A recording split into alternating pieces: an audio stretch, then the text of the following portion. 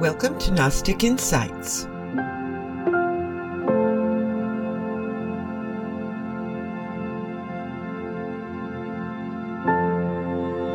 My name is Dr. Sid Ropp, and I'm your host.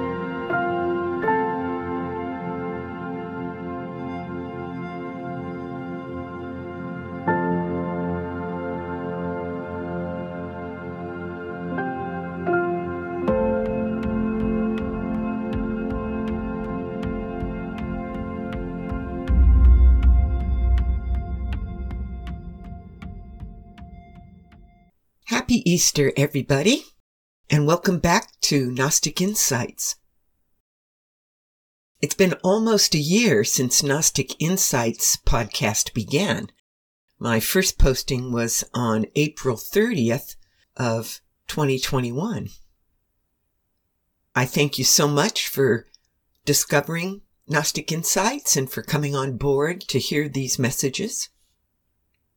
Today I'd like to share with you my version of a Gnostic Easter message. As you know from previous episodes, Valentinian Gnosticism is a Christian form. That is because we believe that there is a Redeemer, an Anointed One. In English, this is called a Christ, the Christ. And the Christ is a very special fruit of the Father, the Son, and the fullness of God that has been sent to our dimension to remind us and to save us, to bring us home again. The good news in Gnosticism is that no one will be condemned in the end. In the very end of time, everyone will be redeemed, including the demiurge. So why would we even think about Christ before the end of time? What do you care if you are resistant to the notion of, quote, being a Christian? Why would you want to believe in the Christ at all if you are completely resistant of that notion? So you're really caught in a hard place here. If you are interested in Gnosticism and you consider yourself to be a seeker of truth, in my way of thinking, and in the way of thinking presented by the Nag Hammadi, especially, for example, the Tripartite Tractate of the Nag Hammadi, there is no other conclusion to come to other than that we come from the Father, and to the Father we return. We are the fruit of the Pleroma, and to the Pleroma we will return. And this physical existence that we are caught in now, this is the fallen world, according to Gnosticism. This is not paradise. And the reason we need the Christ is to help us realize paradise again. It's not so that we may be saved, because everyone is going to be saved. It says in the Nag Hammadi that everything that was from the beginning will return to the Pleroma. So that is our eternal souls, our eternal drop of the essence of God. The one self that I speak of is how I identify it. That will certainly return to the Pleroma because it is of the Pleroma. And all of us, all living creatures, everything that contains life, contains the Spirit of God, because it is the Holy Spirit that breathes life into otherwise inert mineral existence. So all forms of life will return to the Pleroma as well. The trees, the flowers, the cats, the dogs, humans, even bacteria, they're all going back. So what was not from the beginning? What will be left behind? That is the material universe. Because the material of this 3D universe that we live in, this was not from the beginning. The material of our universe, the particles and the atoms, the molecules, the elements, the aggregations of minerals, the rocky, hard planets. These are the products of the fall. These are what are called the deficiency and the imitation. So what is this material an imitation of? It is an imitation of the hierarchy of God. It is an imitation of the fullness of God, the Pleroma. It is not the actual fullness of God because that doesn't exist down here in this 3D material universe. The actual Pleroma of God exists above, onward and upward. So when our souls exit this material plane of existence, they rise.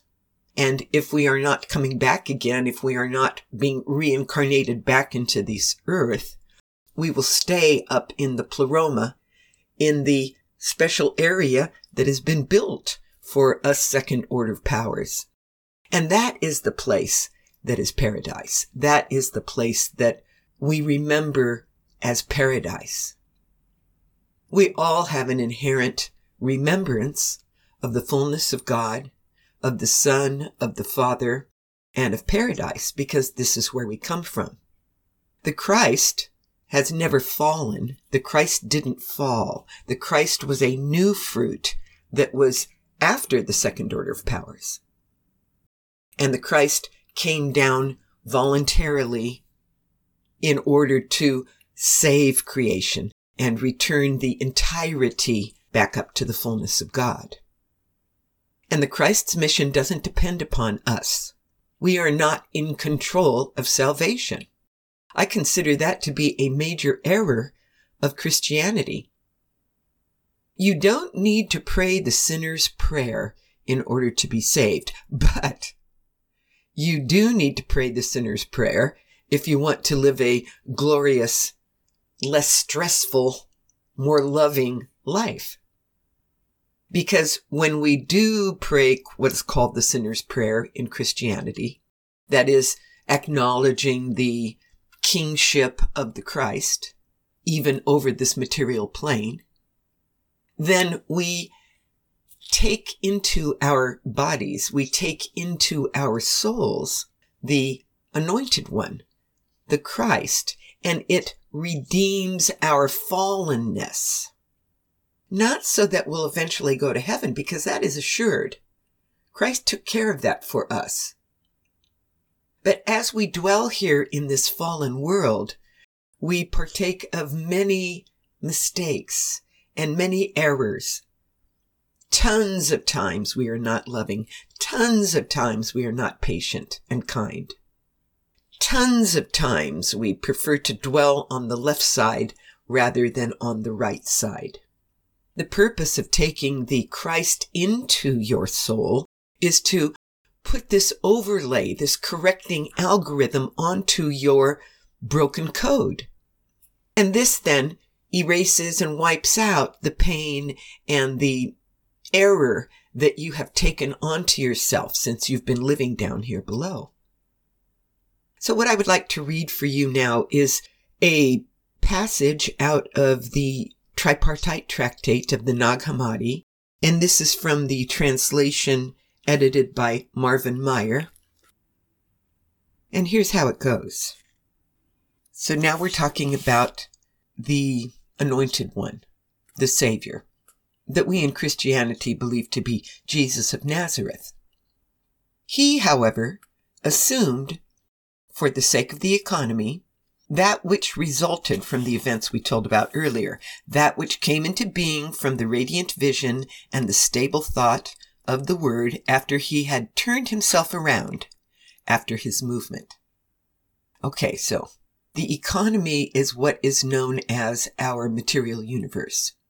Economy in general in the Nag Hammadi refers to what we would think of as an ecology. This space that we live in is bounded. There is a membrane outside of our material universe. Even if it's an expanding universe in the sense of the Big Bang, if you want to follow conventional physics, there is an outer edge because it's floating outward. It's pushing outward. So there is definitely something outside and something inside. And that is contained within the boundary that the tripartite says the Father threw up around the fall in order to contain it and to create an economy. So we're in what is now called the second economy. The first economy is the hierarchy of the fullness of God.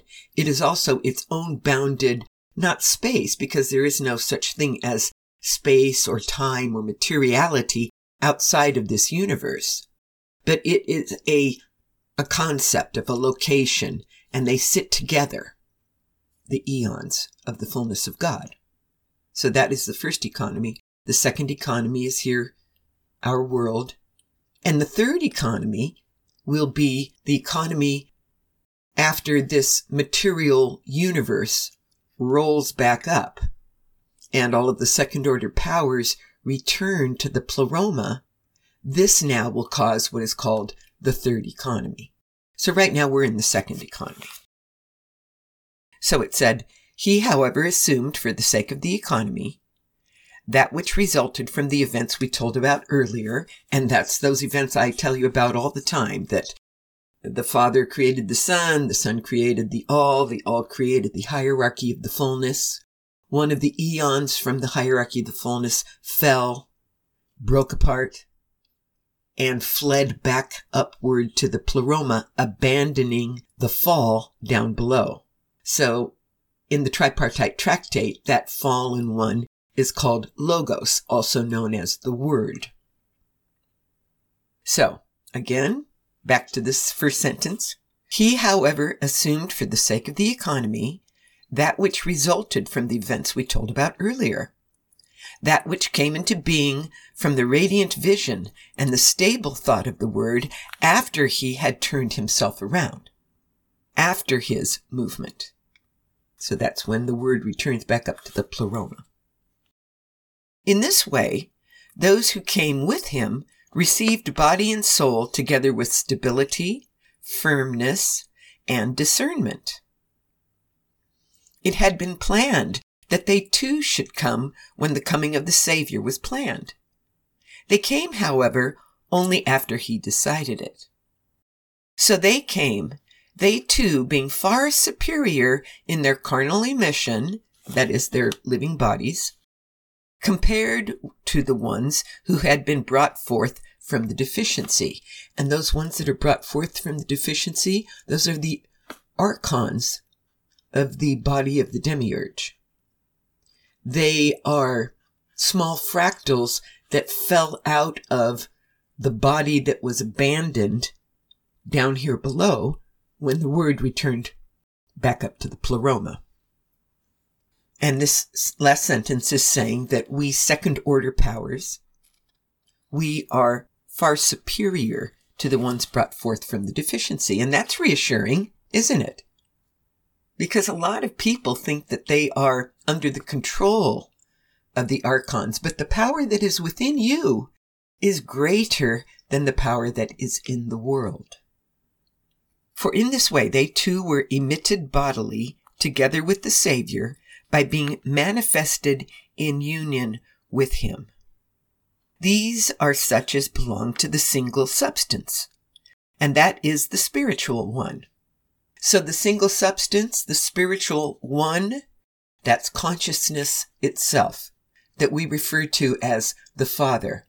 And the one is the Son, because it is a monad that emerges from the Father.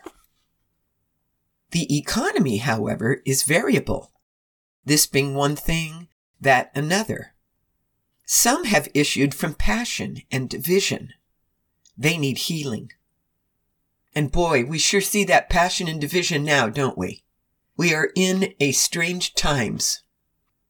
We have never been so divided, worldwide. Or we have been divided, but it has never been so apparent. It's certainly becoming clear now. And that is perhaps the whole purpose of this pandemic altogether, is to rattle our cage down here, is to shake out, is to separate the wheat from the chaff. You know that's a biblical metaphor. when you harvest wheat and you thrash it to get the kernels of wheat separated from the stalks of wheat, there's what is known as chaff that also falls out. And that is just I guess we would call it now roughage. It's the outer cellulose roughage that is not part of the kernel of the grain. So they like to separate the chaff from the wheat. And as a metaphor for humanity, the wheat are the fruitful second order powers, and the chaff are left on the threshing room floor. The chaff are no good to anybody. Others derive from the prayer that the sick be healed, and they have been appointed to care for those who have fallen. There are apostles and the bringers of good tidings. They are, in fact, the disciples of the Savior. They are teachers for those who need instruction. And I humbly am hoping that I am one of those instructors and that I am bringing you correct information. But you need to figure these things out for yourself. The point of my teaching is to prompt remembrance within yourself, because we all have the same memory. So we're trying to prompt the eternal memory of the Father, the Son, the fullness, paradise. And that's the first step, is to remember the Father and to remember the fullness. And then the tripartite goes on to ask this question: why then did they too partake of those sufferings that those who have been brought forth from passion shared in, if, in accordance with the economy, they were brought forth in one body together with the Savior who did not partake of these sufferings?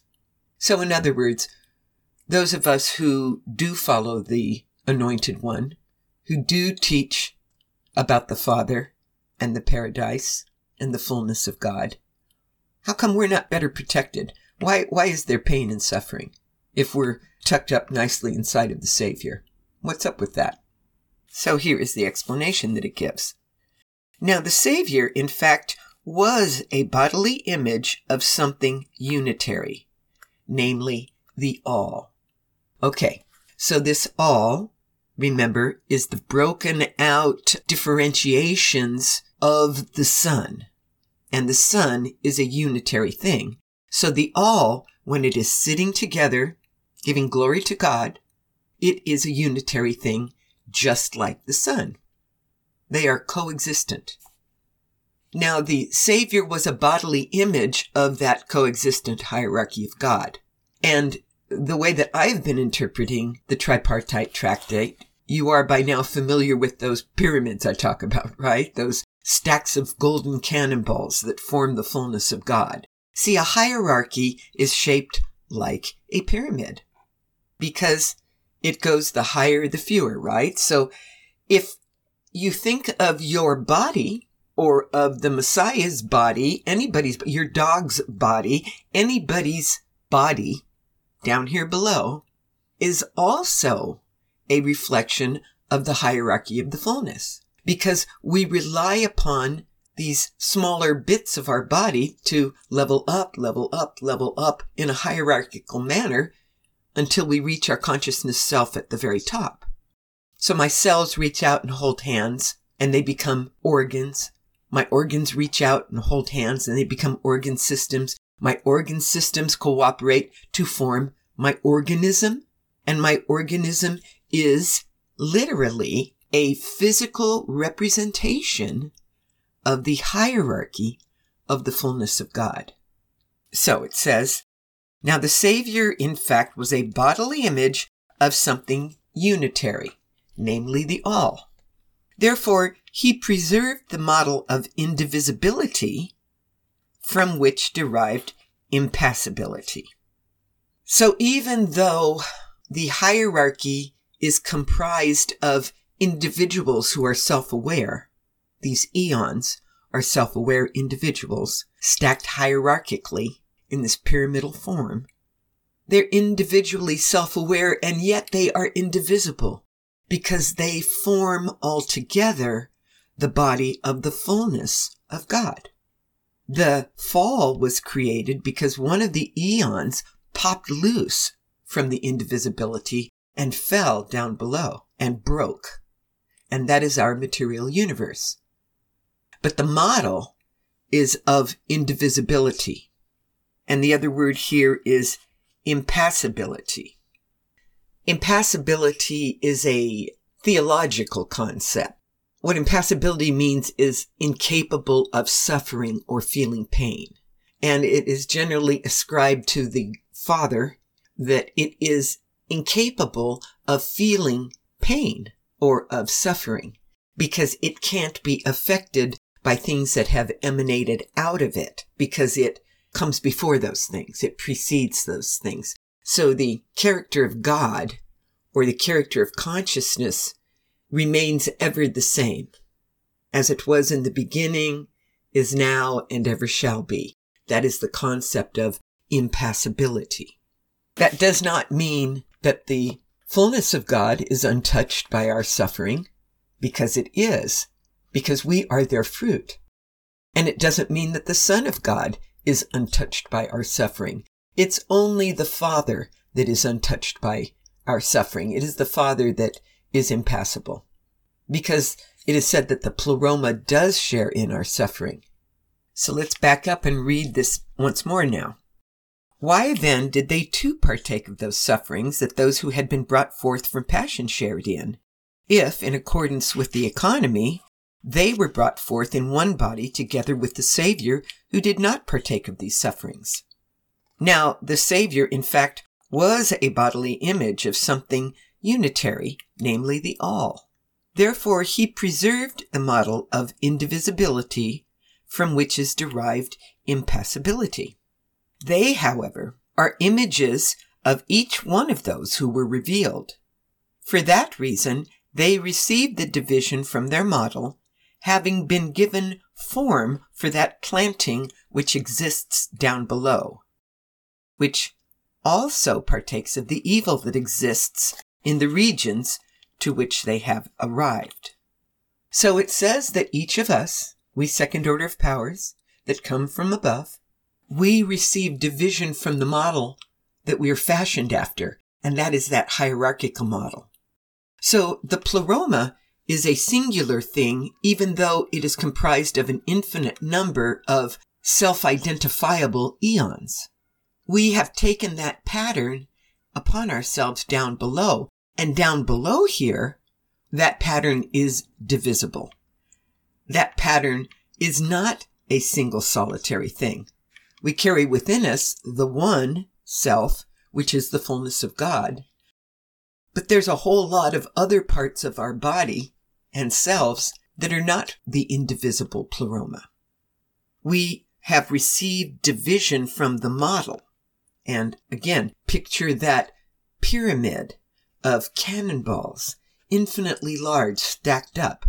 That is the model of the hierarchy upon which our own bodies are built.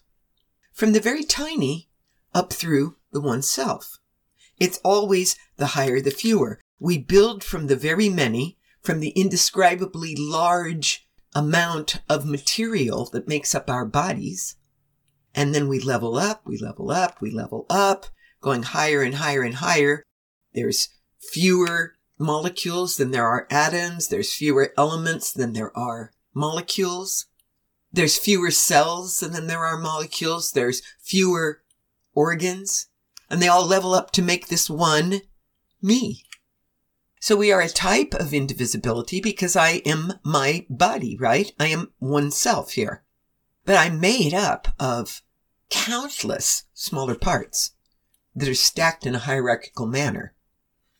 And because we have been planted down here below, just like seeds, we are the seeds of the Pleroma, planted down here in that physical rocky place. We bring the life to the otherwise dead material. But because we are coexistent with materiality, this is why we suffer. This is why we partake of the evil that is down below, it says. And then it goes on to say, for the will kept the all under sin, in order that by will he might show mercy on the all, and they might be saved. Because a single one has been appointed to give life, whereas all the rest need salvation. Well, amen and amen. And if you're reading from that Nag Hammadi scriptures edited by Marvin Meyer, that's on page 92. If you're reading from another copy, another edition, this is called The Incarnation of the Spiritual Seed Together with the Savior. And those are verses 115:23 through 117:8.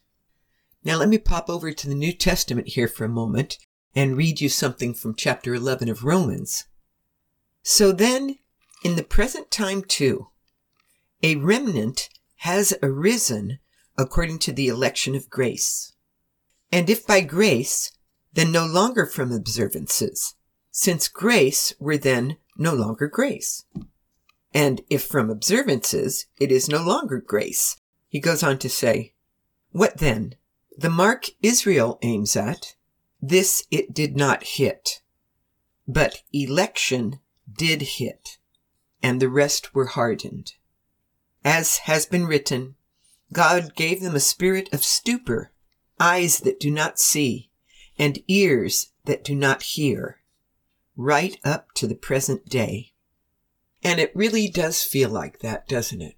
Particularly people who claim to be spiritual, who claim to be religious, yet do not know the Father and do not accept the grace of the Anointed One. There's no way that you can love the Father and reject the Christ. Now, you may have some question as to whether Jesus of Nazareth was that Christ. Jesus is a particular instantiation of the Christ. I happen to believe in Jesus because I've been walking with Jesus for over 60 years. So I know the guy. However, you can skip over all those arguments about whether or not Jesus was an actual historical character, whether he really was walking in Israel the way the Bible says, and blah, blah, blah. If you are resistant to all of that notion, you can still love the Father. You can still believe in the Son. You can still conceive of and embrace the Pleroma of the Fullness of God. You can still believe that we are the fruit of the Pleroma. And you can still accept the anointing of the Christ. Because remember, everyone needs salvation except for one, and that is the Anointed One. And it is the Anointed One that brings us salvation from the travails of this material world. So I'm not even trying to preach the Christ to get you to heaven, because I think everyone's going to heaven. But I do like to preach the Christ to give peace, because it is the Christ that saves us from sorrow. And when you're looking around and you're at your deep despair and you're saying, everything is going to hell, isn't it? This world is falling apart. You're seeking for an answer. You are seeking for salvation. And it is the Anointed One that brings that salvation. And I think if you would surrender to the notion of the Christ as being that special fruit sent down from the Pleroma to save all of us second-order powers so that we can all roll back up and go be released to paradise, then you'll be part of the solution and not part of the problem. There's no reason to be downtrodden. Claim your victory. Remember, he who is within us is more powerful than he who is within the world. So just between you and the Father above, how about you turn to the Father now? And you think on these things and see, it won't do you any harm at all to believe in the Savior. So onward and upward, and God bless. And happy Easter, for he is risen, and that gives us all the promise of resurrection.